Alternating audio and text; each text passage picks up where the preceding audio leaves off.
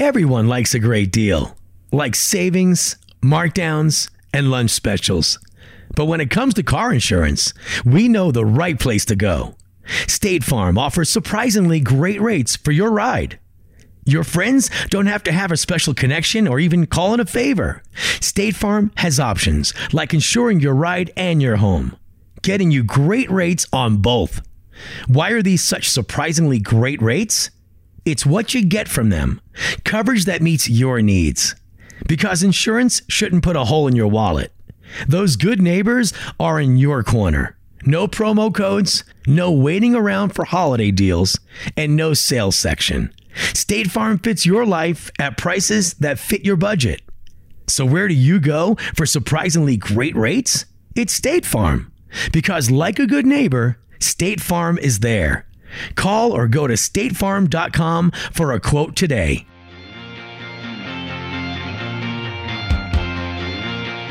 Hello and welcome to Youthful Idiots. I am Katie Halper. And I'm Matt Taibbi. And we are here to pump you up. It's so hard for me not to say that like every show. I want to say that. It is tough. I'll having cop to it. Yeah, I'll cop to it. You'll cop I think I was out of the country when that was a big thing. Oh, yeah. So I can't remember exactly, but it made it all the way over to the expat community anyway. So yeah, and we want to pump you up. I might have been there. What year was that? Hans and Franz. Oh, you know it, Wilson. Mm-hmm. What year was that? You were like a bait. You were like in utero. No, it was early '90s. Yeah, I wasn't even in utero yet. You were pre-utero. A lot of stuff to discuss this week. We are recording now while the jury is still out on the Rittenhouse trial. So this is one of those shows where we're going to be behind the news cycle by the time this thing comes out. Right. Probably, right? The jury's still out on that too. The jury's still out on that too. So that's happening. That's going to be a big fat mess, almost whichever way that goes. So it's that'll going to be an interesting. acquittal, right? I mean, no, not necessarily. Really? I mean, probably, but I think there's some gray area there, and it depends. I'm not saying whether it should be an acquittal. I'm just predicting it's an acquittal. It depends a lot. The judge gave some instructions last week that would tend to help the prosecution. So, but no matter what, it's going to be a raging shitstorm when it happens. So I guess we'll hold our fire until that happens. Yeah. Otherwise, put on your diapers, ladies and gentlemen. Yeah, exactly. It doesn't really work. Put on your raincoats if it's our raincoats. There's not a whole lot else going on right now. Like what's happening? Biden's approval rating is dropping.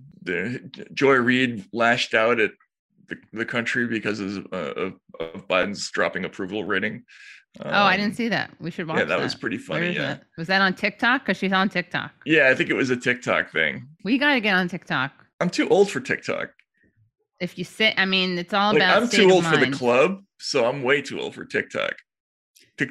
Wilson can be our youthful foot in the door. Yeah, it's like a Benjamin Button thing. Like instead of getting somebody who's old enough to buy you beer, we have need somebody who's young enough to get us into TikTok. Onto TikTok, yeah. Yeah. Well, so Wilson, he bridges the gap. He does, yeah. I'm on TikTok, but I don't know how much that'll help. I mean, we could do it from mine. I made a little TikTok with cinema going like that.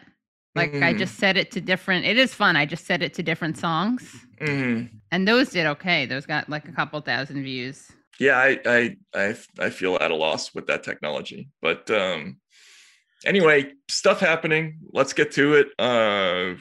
4 food groups. Democrats suck, Republicans suck. Isn't that weird? Isn't that terrible? Or whatever the order is. I still don't know. Right. We like to surprise ourselves. So I got Dem suck. Yeah. Let's see. We got an interesting article about Biden, who is reopening oil and gas leasing in the Gulf of Mexico. Now, I'm reading from CNN. One of of President Joe Biden's boldest environmental campaign promises was to ban new oil and natural gas leasing on public land and water, but on Wednesday, his administration will open more than 80 million acres in the Gulf of Mexico to auction for drilling. The auction is at odds with Biden's climate. Oh, I just sound like Biden. With Biden's climate agenda. The president has also promised to slash greenhouse gas emissions in half by 2030, and environmental advocates say it could set U.S. climate goals back for years. The administration tried in its first days in office to put a stop to new oil and gas drilling. On January 27th, Biden signed an executive order that paused new permits and directed the Department of Interior to launch a rigorous review of existing programs related to fossil fuel development. But a lawsuit filed in March on behalf of 13 states led to a judgment that blocked Biden's pause. Millions and possibly billions of dollars are at stake, Judge Terry Doughty wrote in his ruling. Doughty was nominated in 2017 to the U.S. District Court for the Western District of Louisiana by then President Donald Trump. The Biden administration is moving forward with the new leasing, and White House Press Secretary Jen Psaki said their hands are tied. So what's your take on this? My take on this, honestly, my take is that it's deeply troubling that the people charged with protecting our public lands and oceans are ignoring court rulings and their own data showing this lease sale is illegal and reckless. Oh, sorry, that's Kristen Monsell's take, and she is Ocean's legal director at the Center for Biological Diversity. Mm. You know who else? Who? You know what my other take is on this? What? This administration went to Scotland and told the world that America's climate leadership is back. And now it's about to hand over 80 million acres of public waters in the Gulf of Mexico to fossil fuel companies. This is happening under the same lax environmental and safety requirements and inadequate financial assurances that have put Americans in harm's way for decades. And that is from me, myself, but I'm quoting Raul Grijalva. Wait, those are your opinions, but they came from somebody else. Yes. I see. Not just somebody else. I mean, Ocean's legal director at Center for Biological Diversity. And not only is Raul Grijalva a congressman, he's House Natural Resources chair. How do you define that? Is that like a ghost take?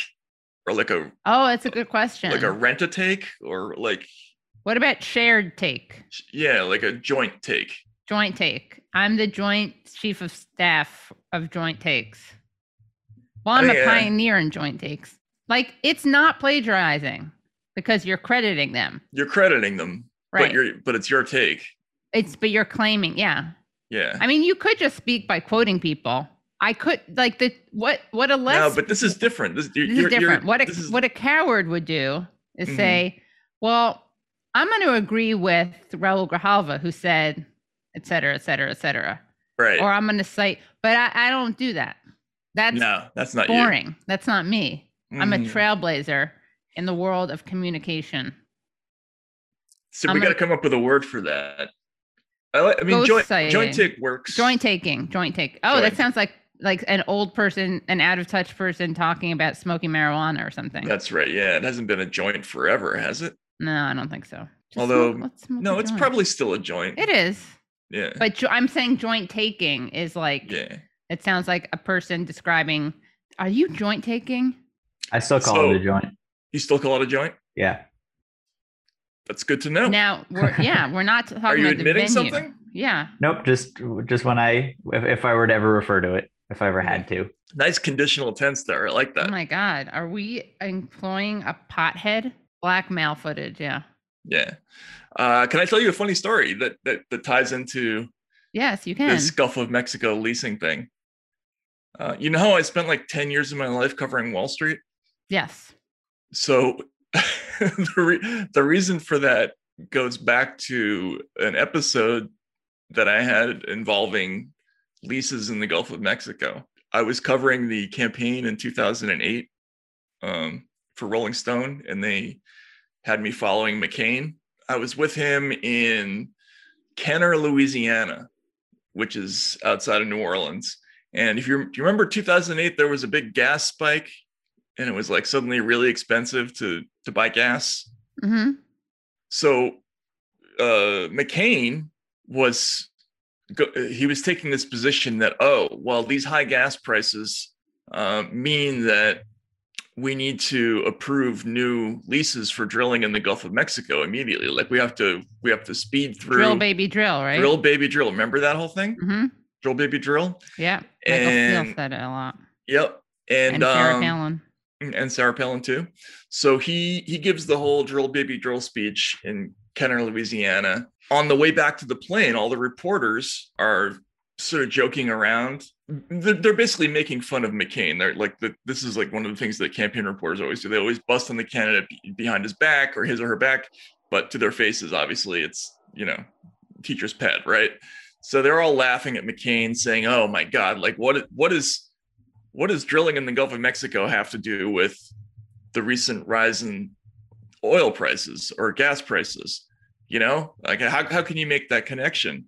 And I kind of raised my hand and I said, "Does anybody actually know why gas prices are going up?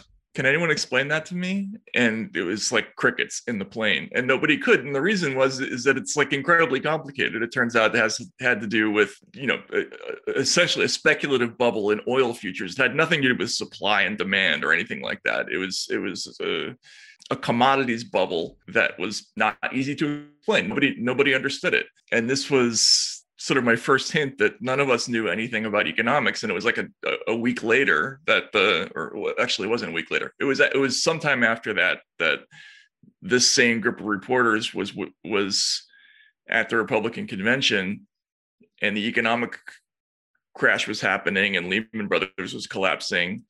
And everybody was sticking all this stuff about the crash in the lead, and nobody understood why the crash had happened, like, what had caused it. So I mentioned that to one of my editors at Rolling Stone. They're like, "Well, why don't you do a story on what actually the reasons are?" That's my story. It all started with like not knowing why gas prices go up. You're saying that's what was behind your deep dive into Wall Street? Yeah, because I was irritated that everybody was like chuckling about the drill baby drill thing, and right, as if they knew better, but none of us knew better. They were mocking. Yeah, and when you mock McCain, right? And obviously McCain was doing it because he was, gunning for oil and gas money and wanted to be a friend to every industry person, but it had nothing to do with like prices. And even if it did, it wouldn't have affected prices for a while anyway, right? Like that. I mean, that was another thing that was evident about that whole business. But anyway, yeah. So this is like an evergreen wet dream of industry is to approve those leases. A not so green. Yeah. Evergreen. And then the ANWR, the Alaskan National Wildlife Refuge, right? Remember there was who was the senator who wanted to rename it the Petroleum Refuge or something like that? Probably Ted Stevens, right? Or Murkowski, maybe. I can't remember. That was amazing when he, Ted Stevens, R.I.P., said that like when they banned, he was a little man, he would wear an Incredible Hulk tie on the days that he was going to like speak in the Senate. And when they protected some part of the Arctic, he said it was like the worst day of his entire life. And he fought in World War II, and his wife died separately. His wife died in a plane crash. But the worst day of his life was when they protected some wildlife. Bears. Yeah, some polar bears. Well, that makes perfect sense. And he was like, "Unfortunately, I'm deeply I'm like, man." He said, "Like, I'm clinically depressed right now." It's like when Michelle Bachmann said that woman said her daughter was thereafter became retarded thereafter. Oh, yeah, retarded thereafter. Ted Stevens told reporters on Friday that he is quote unquote depressed over his failure to open the Arctic National Wildlife Refuge to development, and that he is seriously considering retirement if he doesn't succeed. Stevens said he was suffering from clinical depression, but later told Alaska reporters that he has not been diagnosed with anything, nor is he taking medication. He said his personal physician told him to take more time off from work. Can you imagine going to your doctor and being like, "I'm so depressed that I failed to kill polar oil bears. Developers, kill polar bears." I was going to tell another funny story though. you know, in the Hill, how there are pages everywhere, Yeah. right? Like really young people, in some cases, not fully grown people, Yes. and they're wearing usually blue blazers and Yes. khakis. Yeah. So I saw Ted Stevens in the underground part of the Hill once, where the subway is. I mistook him for a page. I thought he was not a fully grown person. You thought he had that disease where your face ages a lot? No. I saw him from a distance. Like, he was just small and wearing a blue suit. So That's so funny. yeah. You didn't say anything to him, like, No, I didn't excuse say me, anything. Paige. Yeah, no. I didn't go up to him and say, you know what's so funny? I thought you were like Right. a little kid. No, I didn't do that. We've strayed kind of far afield here. Well, whatever. This is about Biden wanting to drill in the Gulf of Mexico, right? That was the original. That's how we got there. But I mean, it's very hard to talk about that, about without drilling, exploring without our talking feelings. about Ted Stevens. All right, Republicans suck. Republicans suck. This story I just laughed at because it's so classic. This is like classic old school stupid Republicans. And there's an irony here because, well, you'll see in a second. The story is Wyoming GOP votes to no longer recognize Liz Cheney. Here's how it reads. The lead reads, the Wyoming Republican Party voted this weekend to no longer recognize Congresswoman Liz Cheney, who represents the state, as a member of their party. Cheney, one of 10 Republicans who voted to impeach former President Trump, is one of 2 Republicans on the House Select Committee investigating the January 6th attack on the U.S. Capitol.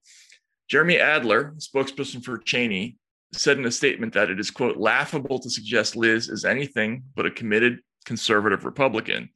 She is bound by her oath to the Constitution, Adler said. Sadly, a portion of the Wyoming GOP leadership has abandoned that fundamental principle and instead allowed themselves to be held hostage to the lies of a dangerous and irrational man. It goes on. I guess the idea is to try to ruin the optics, making the committee to investigate January 6th bipartisan. In other words, Okay. Yes. So that they can't say that there are 2 Republicans on the committee. Ah, right. That's a good idea. But first of all, I'm not sure that actually works. In fact, I mean, I'm pretty sure technically she'll still caucus with the Republicans. She's just a rhino. Yeah, the language of the resolution drafted by the Lincoln County GOP calls on the U.S. House Republican leaders to strip Cheney of her committee assignments and the House GOP conference itself. So this is like a bunch of local GOP yahoos trying to basically get the attention of, actually consequential Republicans in Washington with this dumbass symbolic move that does what exactly? Like it just says, oh my gosh, we're so behind Donald Trump that we're going to waste taxpayer time, with this meaningless resolution to strip her of her GOP hood. That feels pretty Soviet to me. We're so devoted to our dear leader that we got to do this stupid gesture. And look, I'm generally in favor of the really stupid gesture. What's the line from Animal House? This situation calls for a stupid, pointless gesture. Is that what it is, Wilson? You must know this. Stupid and futile gesture? A stupid and futile gesture. Normally, I'm in favor of that, but probably not in the congressional, like the legislative context. Normally, you're in favor of, but non-legislative. Yeah, sure. I get that distinction. Yeah, that's a good line. Like a person who walks backwards across the earth. Like there was a person who did that. Really? Yeah. Like I love that. Like we should have that person on. No, it was a long time ago. We should have their descendants on. Yeah. We could have their corpse on. That would be fun. Yeah. But and everyone who's watching this is going to make a joke about my necrophilia defense. Right. Well, hopefully it wouldn't come into play during the interview. No. Also, I doubt it because it's like it was a while ago, so there'd be only bones left anyway. Right. I think that person's name was Plenty Wingo. Plenty Wingo is an American man that walked backwards from Santa Monica, California to Istanbul, Turkey. From April 15th, 1931 to October 24th, 1932 at the age of 36. He remains the Guinness record holder for the greatest extent of reverse pedestrianism. So wait, how many days did it take him? It took from April 1931 to October 1932. He had reverse-looking mirrored glasses, and it's a long story, but very long. So I admire that, like that as a pointless gesture, futile, right? Just stupid futile gesture or pointless futile gesture. Like there's some beauty in that, but not in stripping Liz Cheney of her Republican status meaninglessly. I don't know. No, I agree. I mean, I would like her to be like stripped of her. What's the other side of it? Like what? Like resistance status. Although the whole resistance thing is such a joke. Yeah, that whole thing where she's being upheld as the the symbol of decency and civility and rectitude, right, by the kind of Max Boot, Bill Kristol, Lincoln Republican, or what's that called? The Lincoln Project? The Lincoln Project, yeah. Yeah, like all those types. Jennifer Rubins of the world. That's pretty gross. She's the worst. Yeah. I mean, who are they? I mean, yeah, any movement with them in it is like. What's another example of this, though? There was a resolution. You know what this reminds me of? What? U.S. Congress opts for freedom fries. Oh, yeah. French fries in the House of Representatives cafeterias will now be known as freedom fries as part of a Republican protest at France's opposition to a war in Iraq. Republican Representative Bob Ney, whose committee is in charge of the eateries. First of all, you're really scraping the bottom of the barrel if there's actually a committee that's in charge of the congressional cafeterias and it spends any time on that. Right. Anyway, he said the action was a small but symbolic effort to show the strong displeasure of many on Capitol Hill with the actions of our so-called ally France. French toast from now on will be known as freedom toast. Like they actually spent time on that shit. Freedom fries.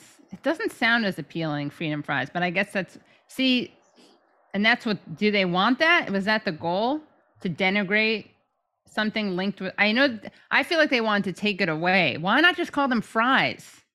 That was their mistake. And this is why American empire is not doing as well as it could and should, because they didn't have good branding. Just call them fries. That is how you disempower the French, how you emasculate the French. Right. You become the idiot now. Now the French seem that much cooler. Yes. And have you ever spent a lot of time hanging around Congress or a state legislature? Congress? No. Like if you sit in the gallery for a whole day at the U.S. Congress, which I've done like maybe 5 times in my life, you learn that they actually spend a significant amount of their time doing shit like renaming post offices and introducing resolutions to honor the uncle of the nephew of the stepbrother of the dentist of the baseball coach, who once said something to Abraham Lincoln or something like that, right? Like they spend all their time on this. Somebody gives a speech, they vote on it. It's like non-binding. And you're like, what are they doing? And there's only like 6 people there because the actual members are never actually there. And then every now and then they show up for an actual consequential vote on something, but most of the time, right? I'm sorry. I'm bitching about this GOP thing just because it just irritates me. It's like the Republicans seem to have an appetite for that stuff that goes beyond. They're more into it than the Democrats are, I think. Although I guess the Democrats did some pretty dumb resolutions during the Trump years. Yeah, but I feel like that was like not quite as. They were pretty performative.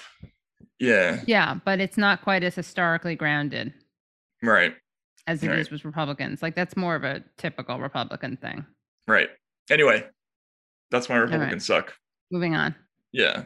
What do we have? Oh, isn't that weird? Okay, so for Isn't That Weird, I think we can just play the videotape. Now, this is borderline terrible, but I think it counts as weird.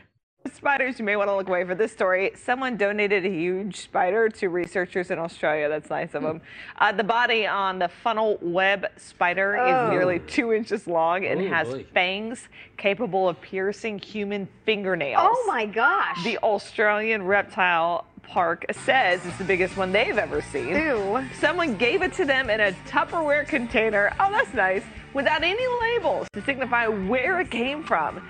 So they're going to milk this one for the venom, and then that can be turned into anti-venom and kind of figure out this little. So, it's a little weird to just leave a spider in a Tupperware case without any warning. Like, when you throw out glass, you wrap it up and you put glass on it. Right. Like, I think you should put spider. Oh, that's fangs. right. Like, so somebody doesn't inadvertently open it up. Or just take if you put it in or grab it. I mean, most sanitation workers wear gloves, so maybe it's a throwback, but, or overkill. Maybe that was how they got rid of the spider. It was in the, right. In the bedroom or something like that. Oh, I see. Yeah. So they trapped it in the thing and then also, threw it away. How do they know its fangs could bite through human nails? Because there's probably a species that they're familiar with whose bite strength they can measure. Right. I guess it can't bite through Tupperware. Can't bite through Tupperware. But what if you opened it? You're like, what's this? Right. And then it bites you. What kind of spider is it? Well, they've dubbed it a mega spider. Actually, if you go to the article, Matt Wilson, it gives you a side by side of them. So you could see how big it is compared to other spiders. It really is quite disgusting. Not to spider shame. That's a normal spider on the left and a mega spider on the right. It is a lot bigger. I think if I found that thing on my neck, I would run full speed somewhere, in any direction. Well, here's my take, by which I mean the take of Michael Tate, Australian Reptile Park Education Officer. You did it again. You're joint taking. In my 30 but I gave a heads up. In my 30 years at the park, I have never seen a funnel web spider this big. We are really keen to find out where she came from in hopes to find more massive spiders like her. That's a good Aussie accent. That's not bad. Okay, yeah. She's unusually large, and if we can get the large. public to large, right? I'm trying to remember. You notice that the Australian accent kind of it has a little bit of it's a little bit Bostonian. Yeah, I hear what you're saying. Sorry, go ahead. No. And also, I find myself making a sideways thing with my mouth when I do it. Mm. She's unusually large. If we can get the public to hand in more spiders like her, it will only result in more lives being saved due to the huge amount of venom they can produce. So, guys, keep your eyes out. Yeah. Let us know. If you find a massive spider in your house, don't just put it in a Tupperware box and just leave it somewhere for people to find it. Label it. Yeah, put it in a Tupperware for sure, but then label it mega spider. And whatever you do throughout the entire process, speak it in an Australian accent. Yeah. So you don't scare it. Right. No, that was British. So you don't scare it. I gotta watch more Rake. Right. That was weird. Isn't that weird? Terrible is actually a similar story, but I'm gonna do it in reverse because I think the effect is better if we read the actual news story first. So, Wilson, can we see the New York Times story? And shout out to Da Kosename. He shared this with me. He's on Twitter, DAKOSENAME. Isn't that terrible? Here we go. Plague strike Egypt, sudden floods, then 4-inch scorpions called death stalkers. Swept from desert burrows, hundreds, if not thousands of scorpions skittered into villages, stinging at least 503 people. Dateline, Cairo, November 15th, 2021. First came the lightning that strobe lit the Nile skies a pale purpley gray. What happened next? I like that. This is the Upworthy style sentence. What happened next will amaze you. What happened next checked all the boxes for a fierce storm. Heavy rain, thunder, and flash flooding that sent people scurrying for dry land and crumbled mud brick houses around Aswan, the largest city in southern Egypt. Then came the scorpions. There were hundreds, if not thousands, yellowish 4 inches with as many as 6 pairs of eyes and a tail full of venom so toxic that the species is known unscientifically as the death stalker. Swept from their desert burrows by the rains, they came skittering into mountainside villages and burst into homes through cracks in the walls. stinging at least 503 people on Friday night alone, according to the local officials. So this is like biblical, right? This is like the angels who came down with the, 7 golden bowls full of the wrath of God who lives forever and ever, and the 6 pairs of eyes, whatever, right? And this really happened. And Egypt is fucked up a lot. Yeah, that's where that's where all those other plagues were. Egypt has a lot of questions that's got to answer.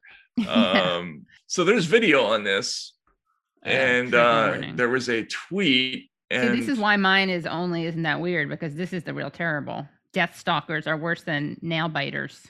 So let's go to the videotape.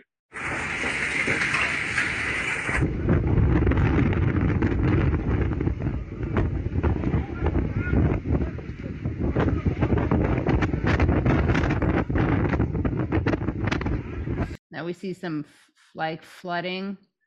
A guy, what was he driving? It looks like like a ski jet. Yeah, that's like a moped. That's not really moped water. Moped. Right. You don't want to be friendly. What's that guy? Oh, he's in like a literal boat. He's like in a canoe. That's like a surfboard. Like a surfboard canoe. A surf new. Somewhere in this, there's an actual close up of the scorpions. Did they see it at the beginning? I think in the very big. Well, let's keep there. Is that them? Yeah, that's them. It was at the beginning. Okay. Look at that. That's disgusting. It looks like a chocolate croissant, kind of. Not chocolate croissant as we know them, but as if the whole chocolate, as if the whole croissant were dunked in chocolate on the outside. Yeah. They also kind of look like dog droppings, but very symmetrical. Right, but you could eat very easily, like step on that by mistake. Yeah, I hope you're wearing shoes. This falls into a pretty classic genre of Isn't That Weird news story. Which is isn't that weird or terrible? Isn't that terrible? I guess that's true. It is a fine line. It's a fine line. We grapple with that often. There's a lot of weird shit that falls from the sky stories. Yeah. They're like once a year you'll get something that is really unusual. Sometimes it's literal shit, not weird shit, but literal shit. Well, because we've done that from like a plane, right? But like for instance, Wilson Fox compiled a list of things that fell from the sky. Unidentified blood. Citizens of Choco, Colombia reported red rain, and the scientists confirmed that the mysterious liquid was blood. Local priests held that the phenomenon might be a warning from God. Huge ball of ice, Brazil. This is a good one. Looks like a whale tail. Yeah. Doesn't it? Yep. Spiders, Argentina, 2007. Each one about 4 inches. That's a pretty big tropical, one. Like a tropical. This is great. Frozen squid. A Korean fisherman in the water off the Falklands spent 2 days in a coma after a single frozen squid dropped out of the sky. Imagine what a pair would have done. Probably killed them. Periwinkles and hermit crabs, toads. What is that? That toad is cute. Did it hurt anyone, the toad? Was it a dead toad? I found a toad in my house the other day. What did you show your kids? Yeah, they were really excited. Blood is probably the worst one so far. Cows. Claims that a Japanese fishing boat was destroyed by falling cows prompted fraud accusations. Some propose that the cows have been dropped from a cargo plane. All right, that was isn't that? That was terrible. The 4 basic food groups. Yeah. 4 basic food groups.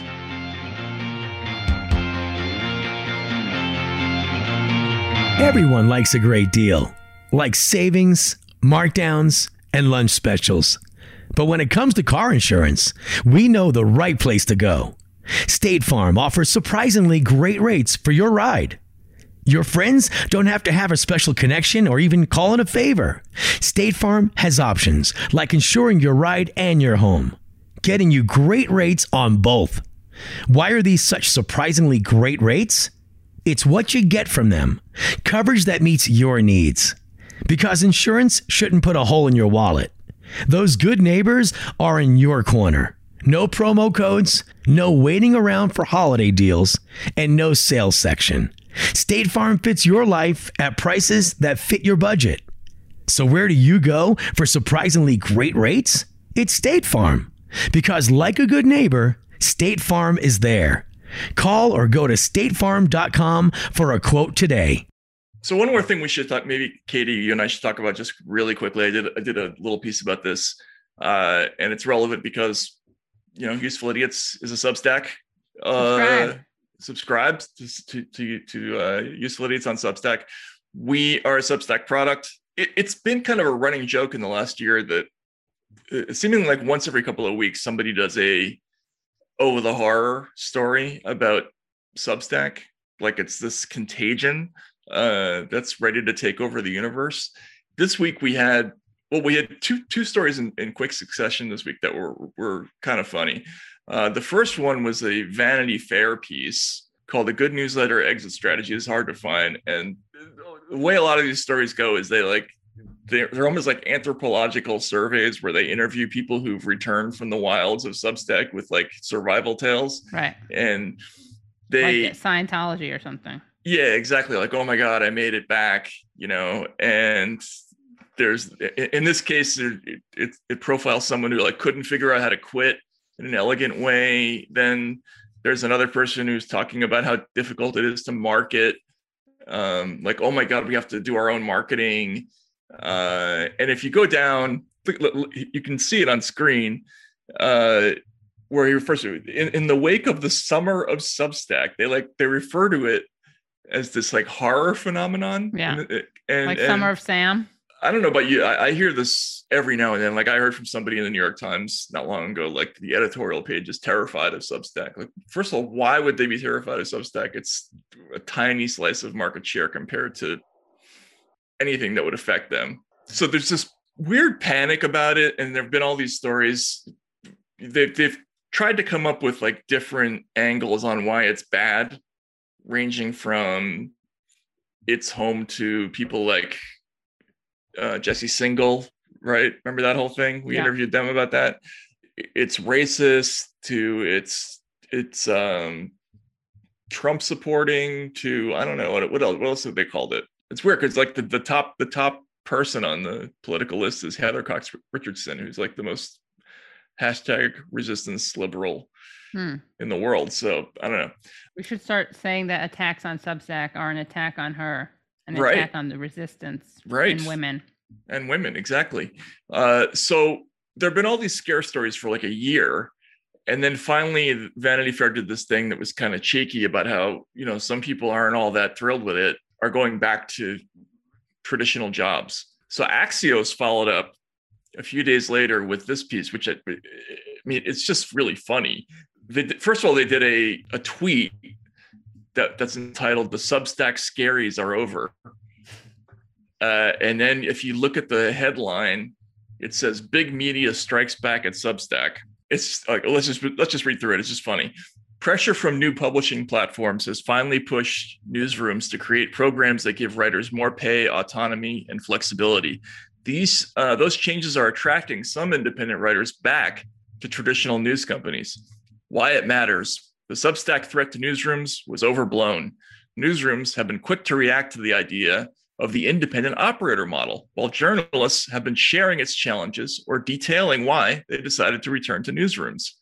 Driving the news, the Information is in early stages of launching the Information Newsletter Network, a platform to power independent newsletter writers on the Information's tech stack. Then they go through all these other companies that are starting their own independent newsletter programs. And we can talk about how funny that is. Like the Atlantic and the New York Times are putting out independent newsletter services. Right. So this is the bottom line. Journalists that crave the infrastructure and editorial support offered by newsrooms are finding more happy mediums as the newsletter industry grows. And essentially they're saying, finally the summer of Substack is over. We can go back to not worrying about that. Meanwhile, the story buries the lead. If you look in the middle of it, it says, between the lines, Substack on Monday said there are more than 1 million paid subscriptions to publications on its platform, up from about 250,000 in December 2020. So that's a 400% growth rate in about a year, which if that happened anywhere in traditional media, you'd hear nothing but news about that. But they just say it's a little aside in a larger story about how the threat was overblown and the Substack scaries are over, and people are going back to the happy medium of having a corporate editor and all that other stuff. I don't know. I don't know what you think. I just found this really, really funny because just how can you not see the humor in the Atlantic and the New York Times starting independent newsletters?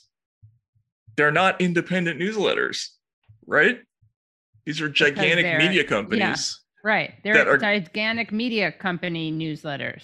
Right. They're like indie chic, I guess, maybe. What do we? But just definitionally, you can't have an anti-establishment product that's put out by an establishment organ. It doesn't work. They genuinely think that if they put out something that looks like right Substack, it's the same thing, and people will come to it. And it just always makes me laugh, their thought process about the stuff. You and I talked about this, and maybe Glenn did too, about their decision, MSNBC's decision that they were going to go after the youth market by starting a new streaming show with Nicole Wallace. Right. Yeah. Like, how'd that work out? Yeah. Like, so somebody actually sits down and has a meeting about this stuff and comes out of it saying, yeah, we really got it. This is how we're going to get that audience back. To me, it's just funny because Substack is still a relatively small phenomenon, I think. And even something like the Joe Rogan show, he's one podcaster. He's got a huge audience that far outstrips any major cable show. Yeah. But these companies constantly make a cause and effect error. Like, they think that their loss in audience is the fault of these little independent outfits, when it's like two separate things that happen. Like, they lost the trust of audiences a long time ago, which drives people to. Yeah, it drives people away first, and then they end up somewhere else. But right. It's not the somewhere else that caused that. You know what I'm saying? I don't know. I just find this funny. I mean, you and I have both worked in both sides of the media, and in the kind of structured corporate version and in the independent version. And the mentality on the business side of corporate media, it just never fails to make me wonder about those folks. Some denial, some delusion. Yeah, here's an idea. Don't do an independent newsletter. Just do a better New York Times and crush us like bugs. You know what I'm saying? Like scorpions. Like scorpions, right? Like large exactly. Spiders, like mega spiders. That's right. Or put us in Tupperware cases. Oh yeah, put us. Yeah, tup us. Tup us. Yeah.